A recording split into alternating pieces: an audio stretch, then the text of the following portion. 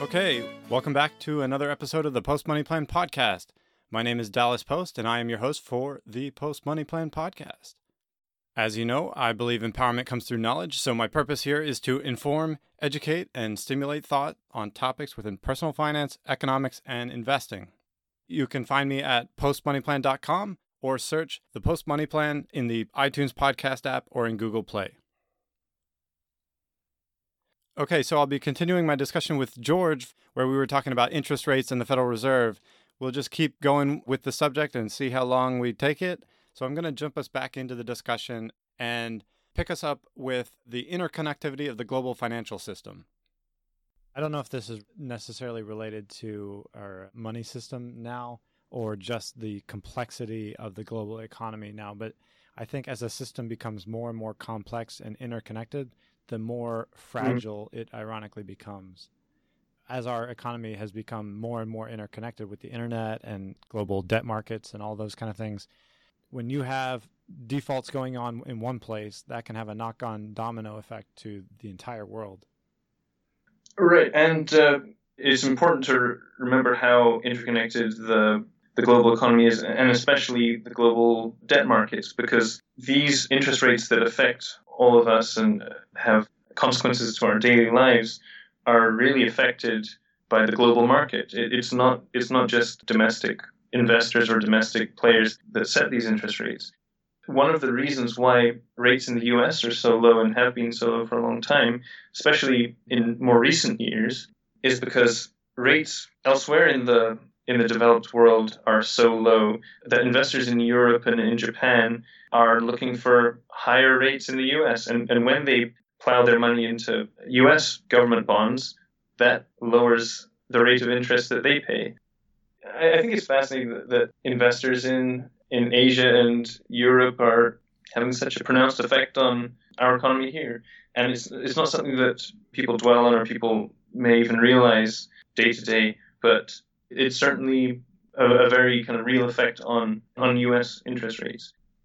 The reason for low rates in these places is because their economies have been sluggish and we haven't been seeing high or even normal rates of inflation in the rest of the developed world.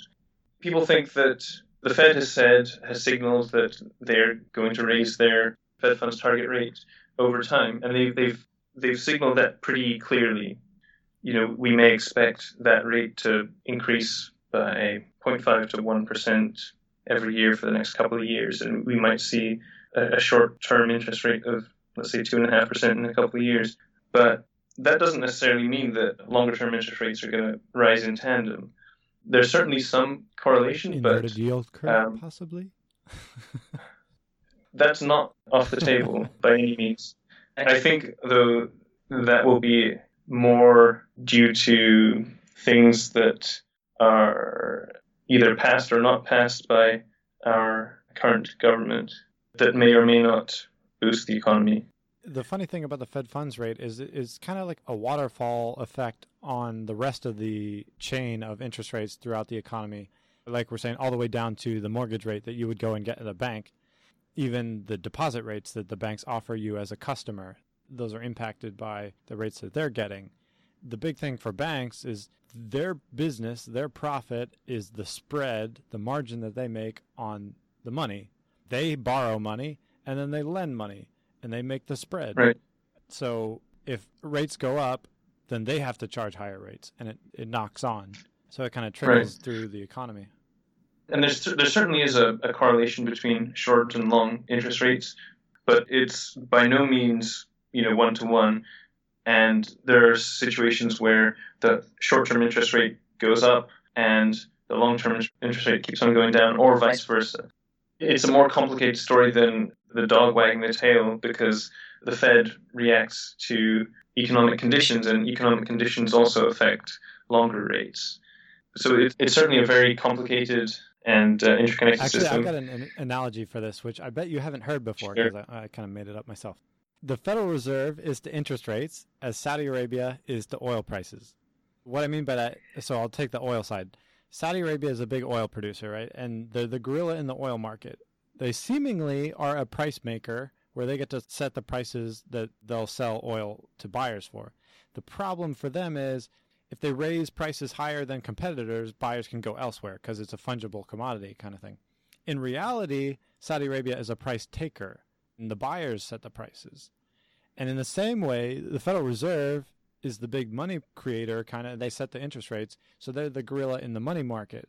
But even though they seem like a price maker, where they get to set the price of money via the Fed funds rate, if they raise rates higher than other countries, then investors will then invest in other countries and go elsewhere. So in reality, I think the Fed is actually a price taker in that sense. No, I think that's an apt analogy. I think the only difference, though, is that the Fed's not out to make a profit. Except that they are returning 6% return to their shareholders. No, they are. Which I can't remember who it was that described them as the world's biggest hedge fund. And that's not an unfair analogy to draw because they own so much of the mortgage and government bond market. I was just alluding to the fact that the private shareholders of the Federal Reserve have a 6% perpetuity bond. How do you get hold of one of those? I don't know.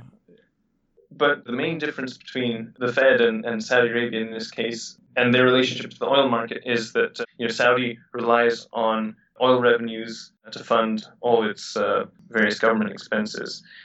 Whereas the Fed, they intervene in the market by either buying or selling bonds, not in order to make a profit, but in order to try and move rates for other investors. And in fact, in order to do that, they would most likely make a mark-to-market loss on their purchases. Do you remember how big of a deal they were making back in 2008 on mark-to-market accounting? Because that was what was putting such financial stress on a lot of the bigger institutions, is they were having to mark-to-market their positions, and since they were in the market trading at such discounted prices, it was really hurting them. Yeah, I think the markets in which that had a bigger effect were the illiquid ones where we saw a lot less regular trading and a lot less regular price setting. So in the more everyday markets, like in equities or in government bonds, there's so much trading being done, and it's very easy to observe the market price of a given security. However, in some of these other less liquid markets and less transparent markets, quite frankly, in credit derivatives and in non-agency mortgage products, some securities were very thinly traded, or if at all, and it was very hard to get a price on them. So traders had more discretion to mark their positions at, even which more price. Applicable to the regular person, real estate, homes. That's actually not a very liquid market in terms of turnover. The supply of homes versus the amount that are bought and sold every year is pretty low. So the price that's getting set for all real estate is based on a very small percentage of the actual homes that are available. So that also, in a time like that, those house prices are getting marked to market based on a very small segment of the actual supply. And where that actually materializes, short of a homeowner selling their home, is in products tied to home equity, such as loans, and even actually property tax rates. If a bank values your home lower than in the past, then you obviously can't take out as big a loan against it. And similarly, if the local government praises your home to be higher than you bought it at, then guess what? They're going to raise your property taxes. Not the percentage tax, but the nominal, the actual amount that you have to pay. Yeah. All right, so let me lead us into this. What's your forecast for the future for interest rates? I think the first thing I should say is that if anyone is claiming that they have a good forecast for what the interest rate is in the future, or for that matter, any financial indicator or price, then you should take it with a very large grain of salt. Everything that the Federal Reserve has signaled in their various press conferences and statements is that rates are going to be lower for longer, is the phrase that is often heard.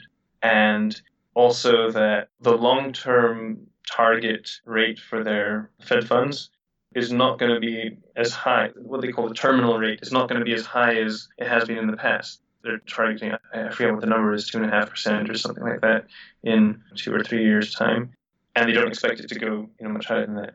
That being said, it depends a lot on global events and the progression of the economy, and if some kind of geopolitical event might take place, who knows? Or if there's another oil crash or oil spike, or any of these things can have a big knock-on effect for interest rates and for the rest of the economy. So it's really a fool's errand to try and predict. Isn't that what you're paid for? No. We're paid to invest our clients' money in interest rates, whether they rise or fall, and to try and beat benchmarks. Benchmarks might print negative returns month over month or year over year, but as long as we're beating them, we're doing our job correct. So they're negative. If I just do nothing, I should beat that. Well, but you can't do nothing, because if you do nothing and they suddenly rates rally, you're going to get fired. But our goal is always to invest prudently and protect client assets. To me, low rates are just so stimulative. If it costs me almost nothing to borrow, then that incentivizes me to go out and borrow and invest a ton. Well, let me ask you this, though. How levered are you personally? Are you going out and spending with reckless abandon, or are you taking out every loan that you can? No, I mean, I personally am very conservative. Obviously that was a slightly tongue-in-cheek question, but I think more people than not are like you. They want to be... I hands down refute that. I hands down refute that. Maybe not quite like you, but they have a slightly conservative mindset. People want to try and save for the future. People hear about their healthcare costs going up and retirement costs are going to be astronomical and this and that. And I think this increase in savings is one of the factors that has driven rates down over the recent history. There are an awful lot more savers than there were 20, 30 years ago. How about on the business level, though? Okay, so for corporations, it's telling, right, that an awful lot of companies are hoarding an awful lot of cash. I guess overseas cash is another story, because that depends on repatriation tax rate, which happens to be the same as the corporate rate at this point in time, I believe. And that's why there's a lot of cash overseas. But even domestically, companies seem to be hoarding cash. They don't have, on aggregate, they don't have a very big reason to borrow because they're flush with cash. And the reason why they're holding on to cash or returning cash to shareholders in the form of buybacks and dividends is that they don't feel like the returns that they could get by investing in either projects or new employees domestically is worth the return. In other words, they don't expect a good enough return for domestic investment. And I think the reason why that is that they have a low or pessimistic opinion of the economic outlook or the level of economic growth, either in their particular industry or more broadly. I'm not sure. I can see that on a credit level, but in terms of an individual project basis, to say if I buy 5 cows and then I put some time into feeding them and growing them, and I have to spend, $100 a month to feed them or whatever, you do your calculations and you say, I can sell them for this much 3 years from now. I run my numbers and I say, oh, okay, I'm comfortable taking on that effort or that labor, that risk, all those things associated with that. I tack on my margin that makes me comfortable, and then I'm willing to make that investment. And it seems confusing to me that at any given point in time, whether that was now or whether that was 20 years ago, there's still the opportunity for inventions to occur, new technologies to take hold in society. All those kind of things can evolve at any given point in time, really. So it seems kind of strange to me, except for the investor sentiment or consumer sentiment.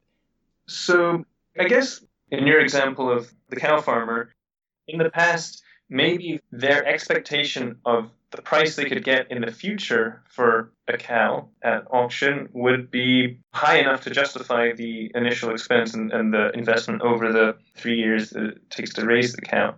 However, today's livestock farmer may not see the same opportunity for an increase in cattle prices in 3 years' time, and that would make them more reluctant to make the investment because there's not a high enough return to justify the risk and the effort involved over the 3-year period.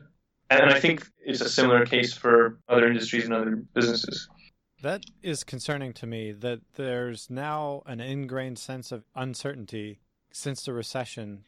People have this stuck in the back of their minds, afraid that who knows what could happen in the future, so I'm going to hold back on my investments. And then in terms of geopolitical uncertainty, if there's going to be war, I don't want to have too many loose investments out there that could fall apart. The more uncertainty there is, the more it discourages investment, I think. Yeah, the uncertainty that has roiled business in recent times, certainly post-crisis, has been less on the geopolitical front and more on the domestic legislative front. It's natural following such a big financial crisis that you'd expect more regulation to be put in place, and with more regulation comes more business uncertainty. And throw on top of that big chunk of legislation regarding healthcare that impacts every business owner with more than 50 employees or whatever it is, that magnifies the business uncertainty even more. And it, to an extent, lessens the company's willingness to take on more workers who've all of a sudden become more expensive and may have more rights that they have to look after and be cognizant of. So, there's more business risk for them. But I think the crisis has changed risk takers and entrepreneurs' psyches in certain ways that are more deeply ingrained than in, let's say, previous recessions. I think one reason for that is because the magnitude of this most recent crisis was so much greater than anything else that most people have ever experienced. And by many accounts, it was the biggest financial crisis and recession since the Great Depression. Both of which happened after the Fed was created. Right, but take a look at crises and crashes that occurred before then. One would presume that there were even greater ones further back in time. My understanding is they were more frequent, and you would have more bank collapses and stuff, but that they weren't as extreme. All right, well, maybe you're right then. Maybe the Fed's the cause of all these. But back to my serious point, which was that the severity of this most recent crisis has affected businesses' investment habits and also retail investors' investment habits. A lot of retirees that may have seen their savings, or let's say people who are coming up on retirement, may have seen their savings shrink by almost 50%. And that would make anyone be a lot more risk averse in the future and be less willing to allocate a significant portion of their portfolio to stocks, which would also, since the natural alternative to stocks is bonds, that would cause rates to decline. But I think they're actually much more related than people think, because people think of bonds as having a transparent rate, but people don't think of stocks as having a rate, but they really do. The price you pay is implying an expected return on the stocks too. And I would assume that the expected return on stocks is equally low like bonds right now. Well, people wouldn't buy them if their expected return was low, especially in comparison with other asset classes. One reason why people would be slightly more inclined to buy stocks is because the return on bonds is so low. So it requires a lesser hurdle to invest in stocks, all else equal. And, furthermore, because equity volatility has been so low for so long. The VIX is at a record low, actually, now. Yeah, and continues to drop. And certainly the same is the case for realized volatility, and the amount of time since we've seen a 10% correction or a 20% drop, which used to be fairly frequent. That lower perceived risk, it lowers the bar for people to allocate more money to equities rather than bonds. Careful, it's going to go to the economist's head and their ego. They're going to think they've cured all economic woes. Until the next crisis hits. But if you look back to any time that there was a recession, that was actually one of the better times to be investing. Absolutely. But when you see the rest of your portfolio drop in value, it's hard to increase your risk tolerance or increase your position to risky assets. It kind of goes against human nature, which may incline you to pull back a little bit and even sell at a loss to avoid future losses. But yeah, absolutely. I mean, if you were able to stomach previous drops and increase your allocation to risky assets, yeah, you would have done very, very well. I actually believe on a theoretical level that the risk-adjusted returns between all assets is, over the long run, going to be very closely related because investors are always trying to find the best returns. So they're always going to be pouring money into that, which is then going to be pushing prices up, which is going to be pushing returns down. And on a theoretical level, I'm saying on a risk-adjusted basis that would arb all those things out in between different opportunities. I'm pretty sure there's some lofty economic principles based upon such theoretical musings. Yeah, I mean, when it comes to practical investment considerations, I don't know how relevant these observations or musings are. I'm not wanting to deflate your ego. But... Well, okay, let's wrap things up in terms of talking about the forecasting. Back in 2007, the Fed cut rates from over 5%. The Fed funds rate was at over 5%, and they cut it all the way down to 0% in 2009 to stimulate the economy. And they've kept rates down close to 0% until 2016, and now they've been moving it up, and it's about 1% now. The thing is, one of their big bullets in the chamber, the lever that they can pull, is to lower interest rates in a bad time to stimulate the economy. So if we're at 1% now, I'm not saying I think there's going to be a recession tomorrow, but how much room do you have to go to then say, okay, what if there's another downturn? The Fed, what flexibility do they have? Right. And then this is one of the big concerns with the Fed's position and the position of central banks across the developed world right now. They're all in the same boat. They have low rates and very large inflated balance sheets. Their balance sheet being the other main lever that they can pull with regard to quantitative easing. So in their present situation, if a recession were to hit right now, they wouldn't be able to lower rates significantly, and it would be questionable as to how much more they could increase their capacity to purchase assets, because that tends to be a rather politically sensitive topic.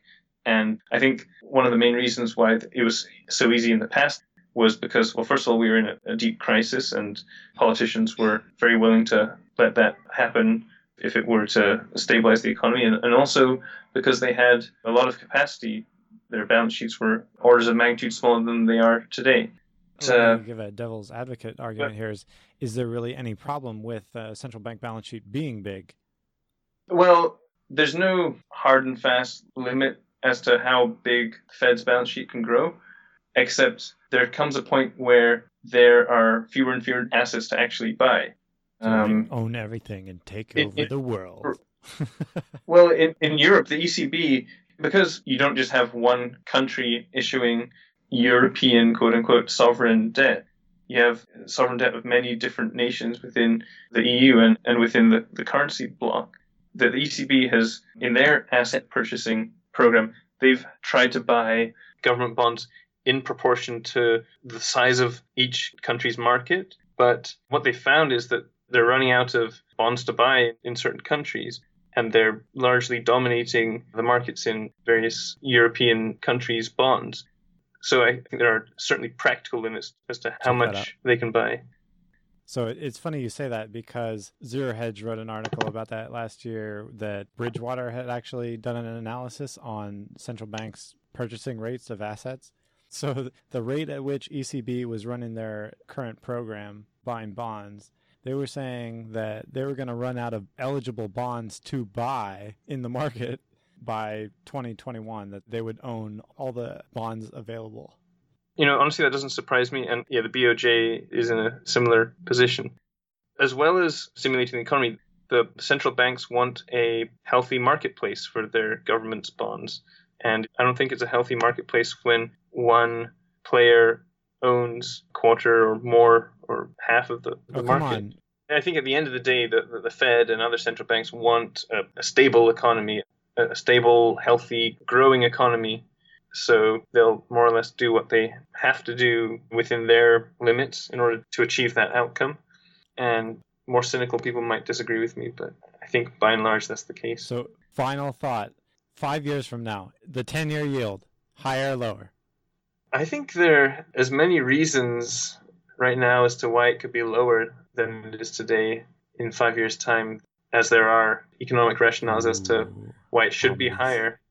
I wouldn't bet against, let's put it this way, I wouldn't put a short position on treasury bonds and hold it for 5 years. But would you put a long on? I mean, whether you like it or not, if you're invested in stocks, you have a certain degree of long exposure to rates, like certainly with, let's say, dividend-paying stocks. And I think that the case is definitely more compelling to be long bonds right now than to be short bonds. All right. I'll take that as your final verdict. And then I'm going to have you listen to this in 5 years and see what you think about what you said. Eat my hats. No, yeah. Hopefully in 5 years' time, hats will be more palatable. Well, yeah, I hope my ambiguous statement was helpful to some. My sort of point of view might be bridging the gap between what you might read in the papers and what the kind of consensus on Wall Street is and what people see in reality and in real life. Because, like you say, people don't experience inflation rate of whatever CPI is. They experience inflation based on what their consumption habits are and things like that, you know? Yeah, definitely. Related to what you were just saying about the Wall Street thing, I remember seeing on CNBC, David Tepper was talking about his disposition on some specific asset or investment at a particular point in time. And what he was saying on CNBC, he took one very strong position, and then I think a 13F came out later, and what he was actually doing was the exact opposite. Oh, investment? Yeah. That's funny. Yeah. So I wonder how much of that playing the poker game and faking what they're doing stuff is going on. Who knows? I think when it comes to hedge fund investing, it's a lot more of a game than, let's say, like a typical mutual fund might operate. In that case, you know, you're very concerned about who knows what positions you have and the counterparties you trade with. You don't want any one party to have too much information about your trading habits, because they could infer stuff potentially about your book and mess you up. Yeah, that's one of those societal structure things. It's funny because on the one hand, you want to have transparency so that your investors can trust you and feel confident in what you're doing. But then at the same time, if you have a proprietary method to what you do, you want to safeguard that. And you also don't want your competitors to know what's going on so that they're arbing you out or those kind of things. I think we can cut things off there. All right. Well, thank you so much for having me. It was a pleasure. I definitely appreciate you sharing. It's always interesting to discuss such things with you. I really appreciate this, man. No, not at all. This is fun. This is enjoyable. Yeah, we'll have to do another one on bond funds. All right, that'll wrap things up for this episode. Thanks again for joining us. Don't forget you can subscribe to the show on iTunes or in Google Play by searching The Post Money Plan. Catch us next time on another episode of the Post Money Plan podcast.